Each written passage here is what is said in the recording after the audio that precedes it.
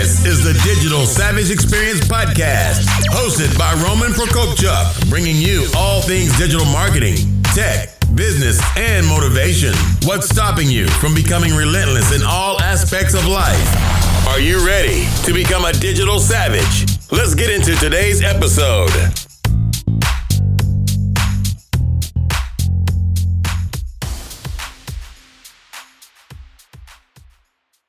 Hey everyone, this is Roman Prokopchuk, and this is the Digital Savage Experience Podcast. Today I have with me Jake Kelfer. Jake is a lifestyle entrepreneur, life elevator, and coach to ambitious entrepreneurs and freedom seekers. Thank you for joining me today. Man, pumped to be here. Excited about this. My pleasure. So tell me a little bit about your journey. How did you get to where you are today? Of course, man. So for me, growing up, it was always about family, academics, and athletics. Everything I did was around my family, academics, and athletics. And truthfully, my first dream was to be the next Kobe Bryant, the next Magic Johnson. I wanted to be a Laker. And I did everything I could growing up to make it to the NBA. That was my dream. I was born in Southern California, so the Lakers were our team. And unfortunately, by the time I got to high school, I kind of realized that in my senior year that I wasn't going to make the team, or that I wasn't going to make the NBA, right? And so I kind of said, well, I could try to go play D2, D3, or what if if I can't be on the court as a player, what if I studied to become a representation person as an agent for players on the court? And so I set out to college, pursued the academic route, studied to be a sports agent. And I thought, okay, here's my path now. I can't make millions as a player. I'm going to be a sports agent, represent the best players, make millions of dollars, buy a house, buy an island, and then I'll start giving back, speaking, writing, doing all these fun things.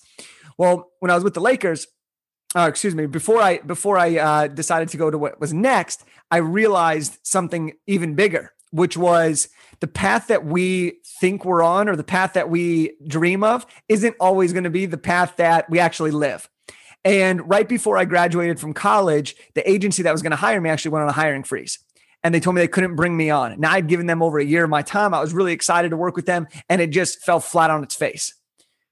Well, as luck would have it, as life would have it, I was offered a job to work for the Los Angeles Lakers in their corporate partnerships division. So in a way, my career started working for the team that I had always wanted to play for. And while I was with the team, I experienced some great things. I got to pick all the contestants for a lot of the halftime contests. And I realized during that time that I wanted to do more. I wanted to help more people. And that's what led me to starting to write my first book. And so I went from the Lakers employee to author, turned motivational speaker, turned creator of an event called the Pro Basketball Combine as my way of getting back into sports, which has now helped over 70 NBA prospects sign their first contract. And that's led me to now coaching entrepreneurs and people to elevate themselves to the next level in their life.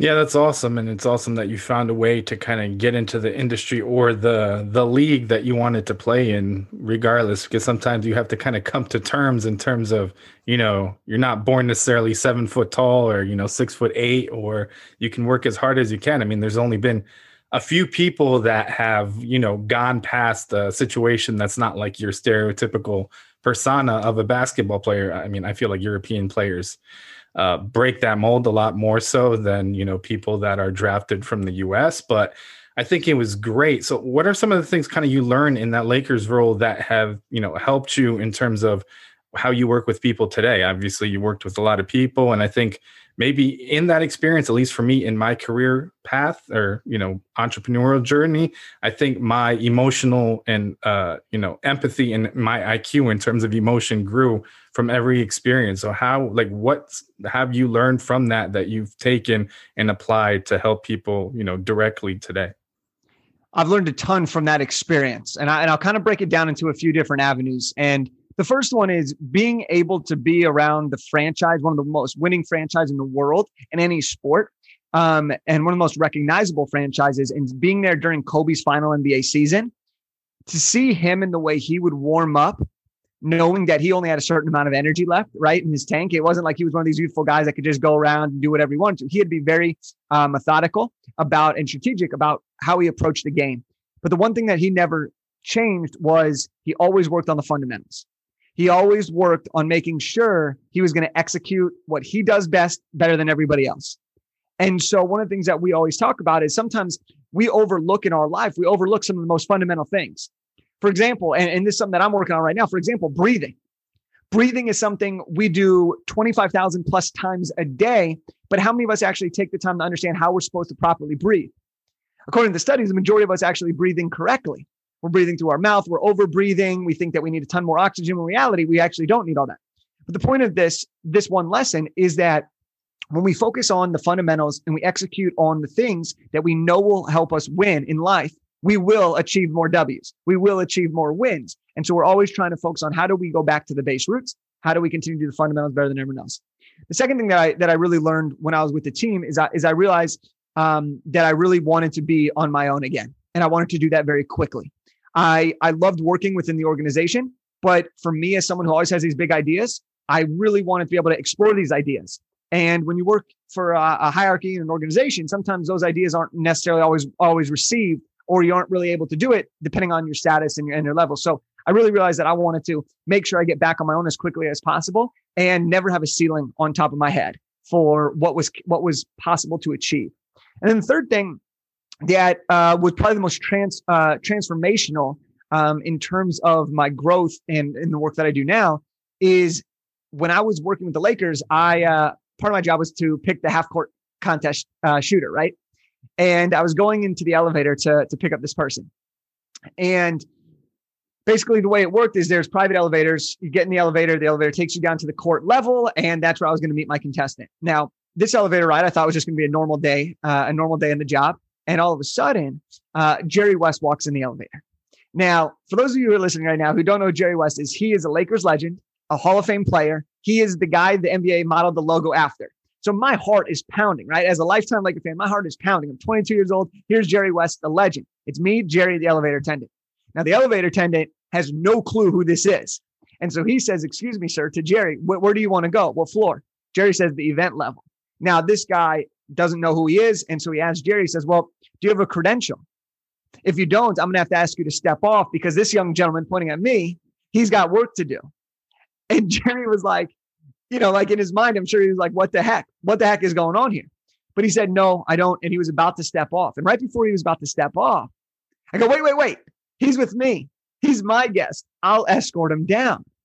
And the person working the elevator attendant looks at me like I'm kind of crazy. Like, "Dude, you didn't even say hi to this person. How do you know him?" And so he says, "Are you sure?" And so I look at Jerry and I'm like, waiting for that nod of approval. And Jerry gives me the nod of approval. So I give the elevator attendant the same nod of approval. And the next 14 seconds, Roman, one of the best elevator rides I've ever had. And right as we get out, I'm wondering in my mind, how is Jerry going to be reacting right now? Is he going to be pissed that a 22-year-old stood up for him or try to escort him? Is he going to be pissed that the elevator attendant didn't know who he was? And he sticks out his hand, shakes my hand. He says, "Thank you. I appreciate what you just did for me." And it was in that moment that I realized something that has impacted everything I do now, is that at the end of the day, we're all just people. And every one of us as human beings wants to be loved, to be heard, to be complimented, to feel that we belong, to feel that we matter. And in that moment, Jerry West made me feel like $1 million. I mean, I'm still telling the story. But it also showed me that your words and a single interaction can impact somebody for the long term. And this is now what we call the feeling of elevation in our program, where we can always leave people better than we found them. We can always level up each other in our lives, whether it's in our own life or it's in other people's lives. And so those are some of the key lessons that I really took away from working with that franchise as I look back now in my career. Yeah, that's awesome. And it's one of those things, you deal with people. If you have a platform, I think it's important to share who you are, what you have to give, kind of your hurdles, so people learn from you. I've had experiences, I guess, with the show, other stuff I've done professionally, where I go on another show, they're like, "I can't believe I got you on the show." I'm like, "What are you talking about? Like, what do you mean you can't believe? Like, oh, you're so unattainable." I'm like, "What do you mean I'm unattainable?" I'm like, I will say almost yes to anyone that has like a genuine ask. I don't care if it's a show or publication that just started, or if it's somebody senior that has, millions of downloads or views. I'll say yes if like what you want from me is genuinely to add value to your audience and actually make an impact. And I feel like if you can at least reach one person in some way with your story, then do it. Because at the end of the day, I actually got on the app Clubhouse like 2 weeks ago, and it is so addicting because there's so many of those personal connections where you jump in a room and there's random people like Grant Cardone or Gary Vaynerchuk. Sometimes you can talk to them, sometimes not, but it's like, it like levels the playing field. And you have to, like you said, at the end of the day, we're all human, regardless of what we've achieved or, what we went through in certain situations. Just be a good person, regardless of who that person is or his, status in life. Absolutely. Yeah. And I haven't explored Clubhouse too much, but the idea of being able to get in touch and ask questions to all different types of people is something that's really cool, right? Because it is at the end of the day about connection, right? In order for us to achieve happiness and success, it's going to be based on our ability to create great relationships. And so Clubhouse is giving us that opportunity. And I think it's going to be fun to continue to explore there too, for sure. Yeah, I agree. So what's one thing that motivates you to succeed? Obviously, those motivations may have changed over time, but what currently motivates you to succeed?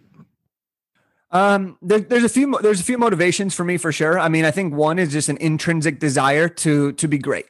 And what I mean by that is greatness and success, is for me to be able to create the life I've always wanted, to be able to have freedom to do what I want, when I want, with who I want. And so for me, that's one of the biggest motivators for me is, I work my butt off to be able to create that lifestyle, but also to be able to inspire others and elevate others to achieve that as well for themselves. And so when I get to see one of our clients, she just texted me, she's like, I just gave my 1 month notice. I'm about to hit the ground running very soon here. That's amazing to me because for her, that's a huge success and pivotal moment in her life.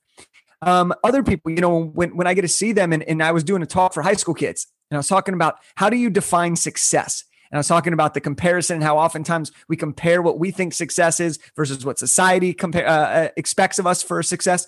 And he came up to me after and he was crying. And he literally just looked at me and he said, Jake, I've never even thought about success this way. I've always thought it was about money, about wealth, about status, about fame. And he said, but truthfully, success for me in high school right now would be able to have a dinner with both my mom and dad at the table. That would be successful for me.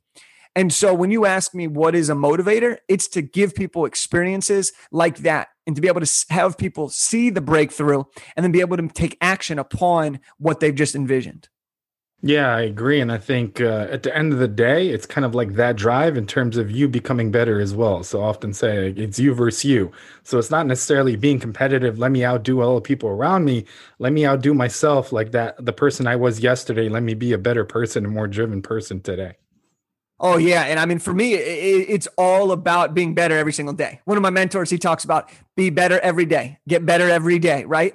Because if you kind of equate life to a game. So as a sports guy, I always try to have fun with life, right? And have fun as a game. So I treat life as a game and I want to win the game. I want to win my life. I want to be the champion of the game of life. And in order to do that, I got to have wins, right? You got to have wins. If you're an NBA team, there's 82 games in a season. You win 60% of the time, 60 wins out of 82. You're going to be one of the top seeds in the conference. That means you also have 22 losses though.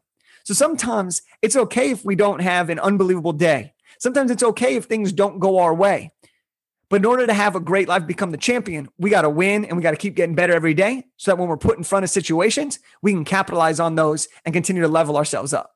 Yeah, I agree. And those failures, or obviously in this analogy, losses, they're not really a loss or a complete failure unless you don't take something out of it. So like basketball, after the game, you watch, film, what happened? Why did we lose? How can we improve? So learning from that and then pivoting that behavior or that experience in order to combat something in the future makes every, technically failure or an opportunity that didn't go your way truly a learning experience. Yeah, I mean, you can't lose until you quit, right? Like you just can't. In the game of life, just because you make a mistake or it doesn't work the first time, well, you're not starting over. This is where most people think is, oh, I failed, I have to start over. But you're not starting over from scratch. You're starting over with experience. And experience, when you continue to do things and take action, you're able to make greater progress. So I love that way of framing it. Yeah, I agree. So what's one thing that you may have seen as a weakness in yourself in the past that you've turned around and utilized as a strength today? I think for me, one of those big things that kind of come to mind right off the bat is I'm a very ambitious person, right? And I'm sure you could tell, and everyone's listening, like I have a ton of energy. I love the game. I will always want to win. I want to compete and I want to be the best, both with myself and for others. At the same time, though, that desire and ambition of achievement has sometimes gotten in the way of me being able to enjoy the journey as it's happening. And I've spent a lot of time really working on this. And now I feel that I do an incredible job of being able to be future oriented and ambitious and relentlessly pursue greatness, but also at the same time, enjoy the journey. So now I'm starting to see things as they're happening rather than waiting to be able to connect the dots to move forward. And that is something that is incredibly difficult. I'll never have it completely figured out. It's always going to be a give and a take and a dance and trying to figure it all out. But that's the beauty of it.